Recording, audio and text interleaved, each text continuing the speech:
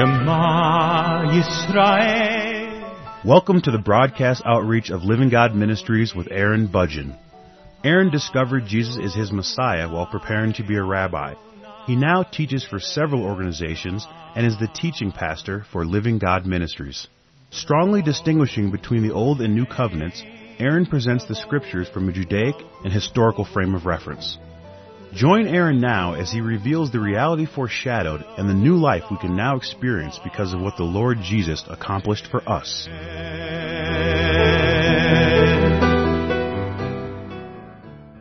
I'm presenting a series of programs on the subject of spiritual warfare. Today is a continuation of the previous program where I was speaking about the perception of the devil, that the devil had a perception of God, that he believed that God was a certain kind of God.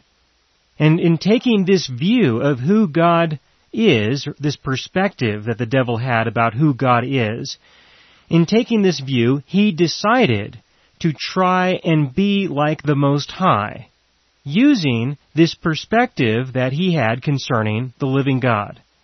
Now, at the end of the previous program, I was speaking about Job, the book of Job, and in this program I'm going to begin in verse 6. This is Job chapter 1, beginning in verse 6, where it says, "Now there was a day when the sons of God came to present themselves before the Lord, and Satan also came among them. And the Lord said to Satan, 'From where do you come?' So Satan answered the Lord and said, 'From going to and fro on the earth, and from walking back and forth on it.' Then the Lord said to Satan, 'Have you considered my servant Job, that there is none like him on the earth, a blameless and upright man, one who fears God and shuns evil?' So Satan answered the Lord and said, 'Does Job fear God for nothing? Have you not made a hedge around him, around his household, and around all that he has on every side? You have blessed the work of his hands, and his possessions have increased in the land. But now stretch out your hand and touch all that he has, and he will surely curse you to your face.'" Now, this to me sounds like a very interesting conversation, especially when you consider where it's happening. It's happening in the presence of God. It is between God and Satan in front of the sons of God who came to present themselves. This is in a very public forum where they're having this exchange of words, and Satan is so bold as to accuse God in this way. And I will come back to this accusation, this provocation in just a moment. But before I do that, I'd like to follow through with what I began at the end of the previous program, which is to say that Satan has a perception of God. He believes that this God is a God who provides people with protection and possession. That in a way, this is what it means to be the Most High. If you were to ask Satan, according to what he has said right here, if you were to ask him, so what does it mean to be the Most High God? What does it mean to be God? Satan could reply, according to what he said, and he could say, well, it means that you are the one who protects your people. It means that you are the one who provides your people with possessions. But is that really what it means to be God? Is that what it really means to have a God? Is that what it really means to you? Is that how you see your God? Do you see Him in that way? That that's what He's for? He's there in order to provide you with protection and provision and maybe a few other things, but that seems to be a priority, or that seems to be His primary purpose in your life? Is that really how you see your God? Because this is the way that Satan apparently sees God. What I was explaining at the end of the previous program was that if this is his perception, then he might take the position, he might believe, that if he may find people for whom he can provide them with protection and possession, then by default he is their God. He is like the Most High. He can declare that he has achieved success in being like the Most High. But is that really success? Well, it may be success from his point of view. But if this is his definition, and according to what I just read, I believe that this could very well be a partial definition for him with regards to what it means to be God. If this is true, if I say that this is true, then I can say with great conviction that Satan has a very twisted view of what it means to be God. And if this is really his view, if this really is the case, then when he declares success, when he declares victory, that he has succeeded to be like the Most High, he has failed. He has deceived himself with something that certainly is not true, is not real, and he has failed. Now, does that offend you in some way by chance? I mean, by me suggesting that the devil has failed, he has completely failed. He thinks that he has succeeded, but he hasn't. If you're a Christian, I don't think you would have a problem with this, to recognize that he really has failed in his personal pursuit in trying to be like the Most High. This is something that I believe really needs to be expressed. It really needs to be explained, because we have a God who relates to us in a different way. We really do. You know, there are many Christians who don't see this, unfortunately, and this is one of the reasons why I want to put so much effort into explaining this. I want to put a lot of effort into this because I want you to help me to communicate this to other people. I want other people to know, not just you who are listening to this right now. I want you to help me. Go and speak with people yourself. Help me to continue the work that I am doing. It doesn't matter how it's done. Just get this message out. That there are many people who believe that that's what God is for them. That's who He is for them. That He is just some being out there who gives them protection from their enemies and who provides them with possessions. Think about the way that people pray to Him. Consider that. What are their prayers? How do they really express themselves in their prayers? In general, it comes down to the fact that they just want some stuff from God. They want His protection. They want Him to do something for them. They don't truly express. Some do, of course, I understand that. But in general, I'm just speaking in general, out of the majority who I personally have come in contact with, who I've interacted with, in general, they do not look to know who their God is. They don't really pursue a knowledge of Him. They just want to know what He's going to deliver to them, what He's going to do for them. Well, what about who He is? Is there any interest in that whatsoever? Consider the subject of worship. There are many people who believe that that's what God wants. And I can, of course, certainly appreciate the value of worship, but what I mean by saying that they believe that this is what He wants is that they relate to Him as if He's not really going to be God until we worship Him. That's what I mean. Is that He's some being out there who just simply is not going to feel complete. He's not going to really feel like the Most High unless He's got a lot of people who are worshiping Him. This is a perception that a lot of people have, and they follow through with that by saying that if we worship Him adequately, then He'll deliver a bunch of stuff to us. Then He'll provide us with a bunch of protection. These are views that I believe are very much inadequate. I really do. I believe that they are inadequate. Certainly, He enjoys our worship towards Him. I really believe that He enjoys providing us with protection and possession. That's not what I'm trying to convey. What I am trying to convey is that people have this perception of who He is and what His interests truly are. And I don't believe that those interests and that those views are real. I really don't. The example that I can show you here in Job chapter 1 concerning what Satan has to say to God, what he has to say to Him directly and publicly in front of his people, that this is an attitude that Satan has. So if this is true, if this really is what he believes, can you appreciate his interest in this regard, that he would believe that he has achieved success when he gets people worshiping him, when he finds people that he can provide things for, when he can provide them with protection and other things? These are the perceptions that he has, and I believe that the rest of the demons share in this belief. They share in this opinion concerning God. They believe that this is what it means to be like God. Now, this, of course, is not true. It's not true. And I am curious to know, this is an unanswered question for me, I am curious to know to what degree the demons and Satan himself, to what degree they experience some sense of satisfaction. I mean, are they really satisfied? Do they really feel complete? Do they really feel that they have truly accomplished something that they are like the Most High? I mean, do they really believe that?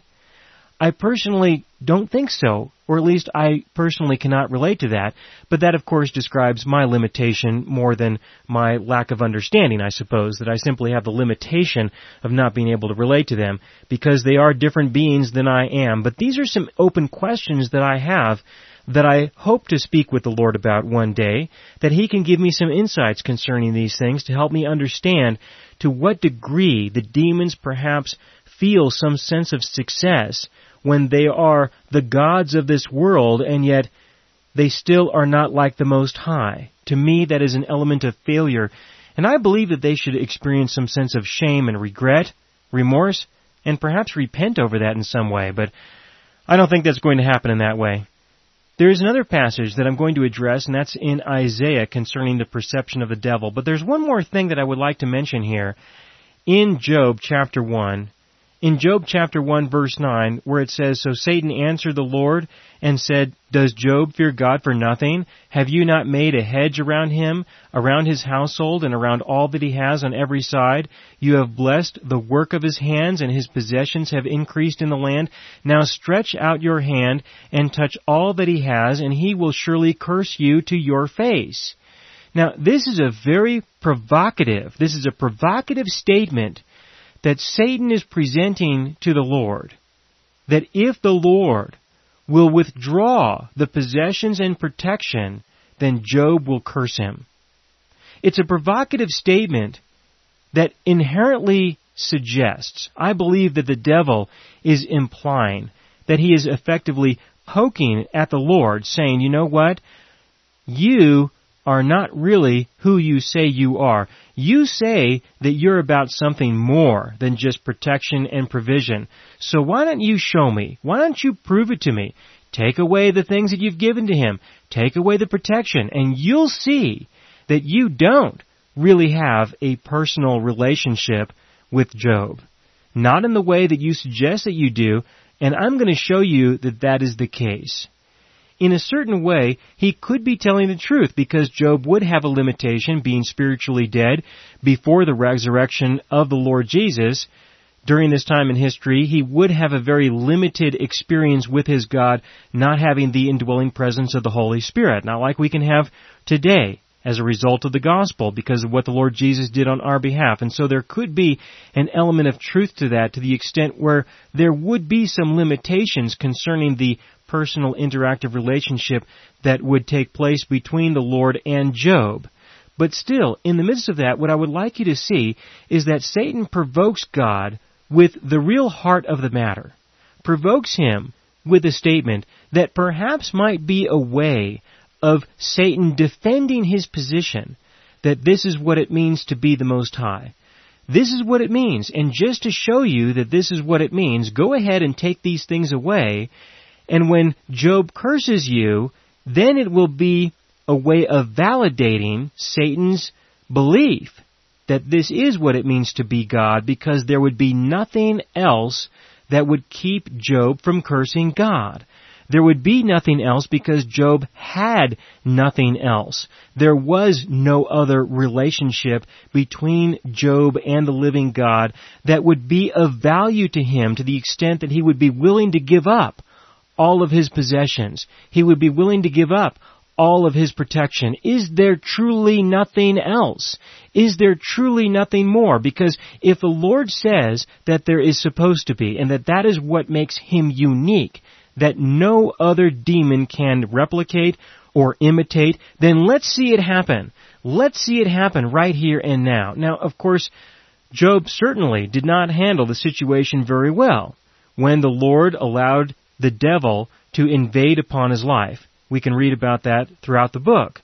But that certainly does not mean that there was a failure on God's part. I believe that there should be a limitation, that Job should experience a sense of deep frustration, perhaps to the extent where he would curse God. He certainly questioned him. That, to me, describes the limitation that the living God and Job would have with each other before the crucifixion and resurrection. But afterwards, consider the believers today.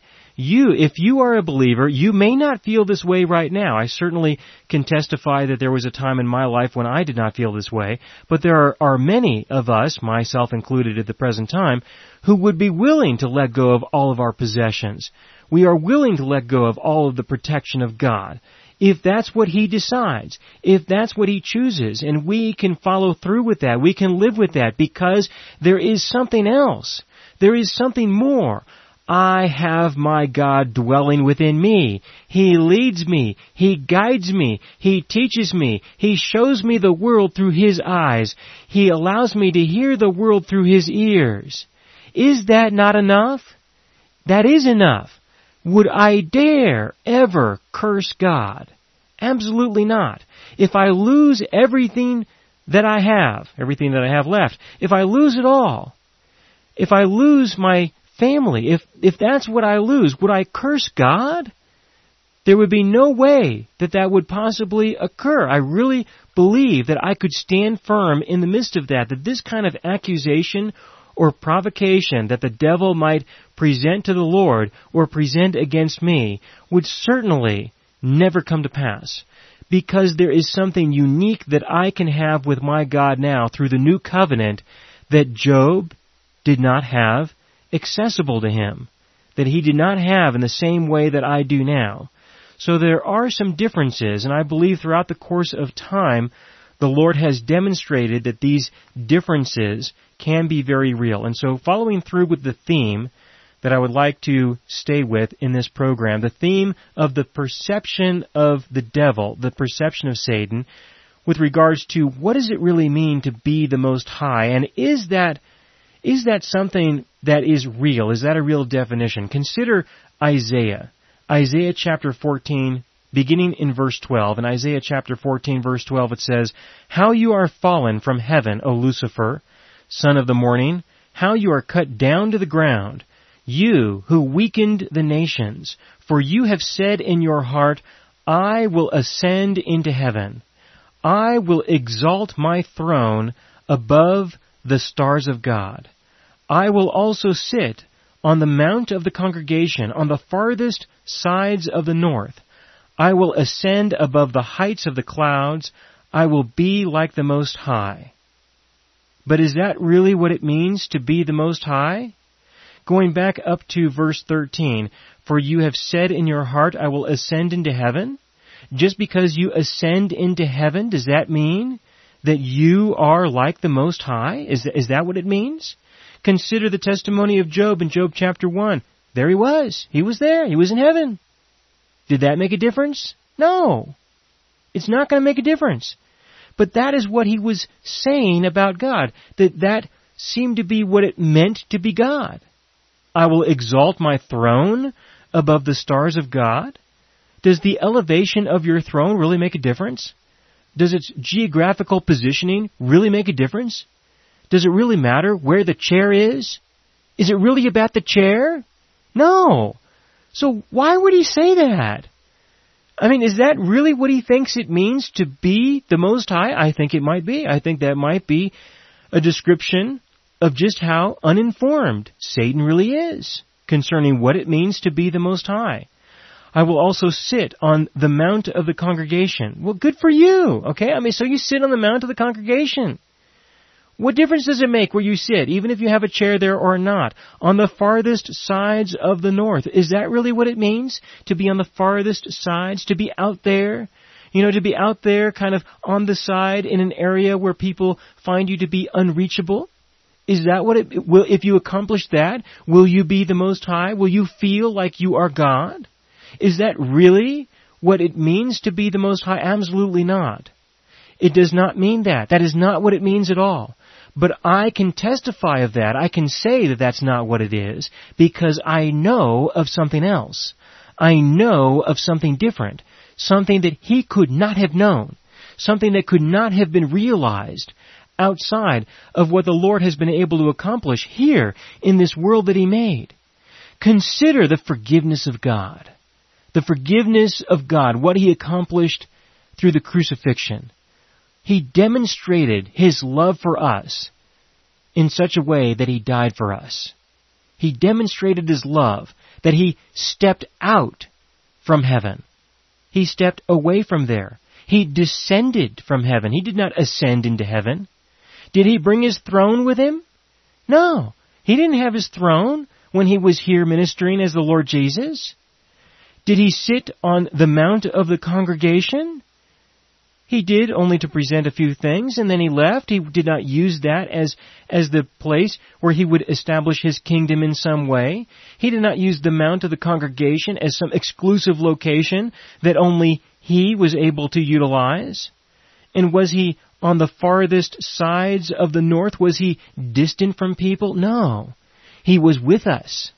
He worked with us. He ate with us. He lived with us. He experienced suffering with us.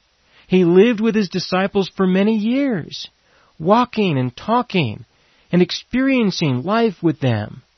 Does that sound like someone who's sitting on the farthest sides of the north somewhere and that's what it means to be God? No, we know a God who knows what it means to be the Most High in a different way. To him, to be the Most High means that he is a person who interacts with his people in a personal way.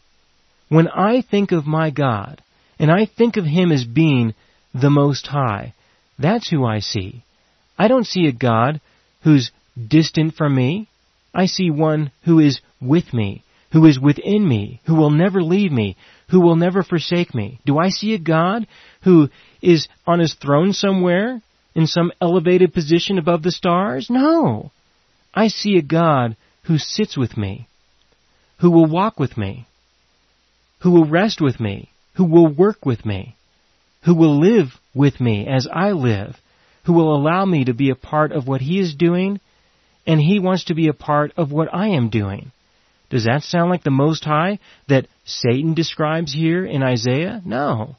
So when Satan claims that he wants to be like the Most High, and somehow this is his description of that, does he really believe that when he accomplishes these things that he will have achieved success? He might. And if he does, I feel bad for him in that way. I mean, I feel bad for him a little bit, just in the sense that he's deceived. Because there is something else, and it's too bad that he missed out on it. As close as he was to the Lord, as close as he was, as much as he had personal direct interaction with him, he missed it all. He completely missed everything about the heart of God. That we have a God who is willing to give up his own life existence per se, in the abstract way that he did that through his life here on earth and through his death, and following through with his resurrection. He can now experience something new as he experiences the new covenant with us as we live it together. There is so much more to our God that is beyond just these simple descriptions. We, as believers, are the only ones who will ever, I believe we are the only beings that he has ever created, who can truly embrace what it means to rest in the forgiveness of God, who will ever be able to comprehend what it means to be accepted by God, who will ever be able to understand what it really means to be loved by our God. The demons, the angels, Satan, they will never be able to understand that in the same way that you can.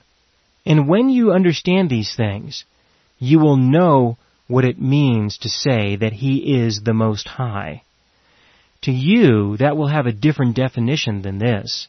You won't think of him in the way that Satan thinks of him. You know him for who he really is, in the depths of his being. You know him in a way that all the angelic beings missed. These are things that I believe they long to look into, but that they will never truly comprehend. You are a unique person in the universe. If you are a believer according to the gospel and the new covenant, you are a very unique person, that you get to know the real Most High that no one else will outside of the new covenant. Pray about these things and ask the Lord to show you the depth of what I'm describing. I believe that this is a very important element of the subject of spiritual warfare, for you to see that this is a victory in the war, that there is a conflict, there is a battle, and yet there is an enormous victory that has occurred through all of this, through all the pain and through all the suffering. When you think of the Most High and who He is, you will know Him in a way that no one else ever could, no one else ever will, outside of the rest of us who are also children of God. So think about the devil from this point of view. Think about the demons from this point of view. Are they really that smart? Are they really that impressive? When you consider that these angelic beings look at the Most High, they see where He sits on His throne, they see how He interacted with people, and they thought that they could be like Him. Are they really that smart? Do they really know that much? People think, ooh, the devil, ooh, the demons. They really are not as smart or as impressive as people make them out to be. They really don't know that much. They really believe, do you know people like this? I know people like this. They really believe that appearances are more important than the depth of reality. That if we can just get the appearances right, then somehow that makes things real. But they pretend. They are pretenders, and they are actors in every part of who they are. Do not fear them.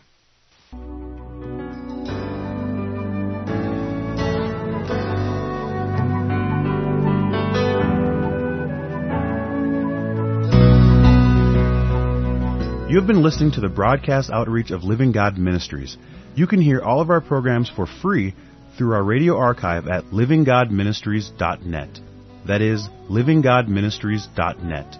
Do help us develop new radio programs and continue broadcasting on this and other radio stations. Send your contributions to Living God Ministries, P.O. Box 38353, Colorado Springs, Colorado 80937, or use the donation link on our website, livinggodministries.net. That is, livinggodministries.net.